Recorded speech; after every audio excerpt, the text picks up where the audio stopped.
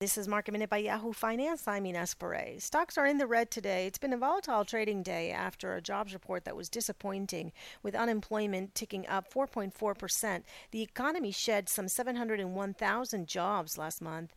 Economists had been expecting a shed of about 100,000 jobs. Keep in mind that the jobs report survey was up until mid-March. Most of the economic impact in the U.S. occurred starting around mid-March. The IMF chief says that the coronavirus pandemic is way worse than the global financial crisis.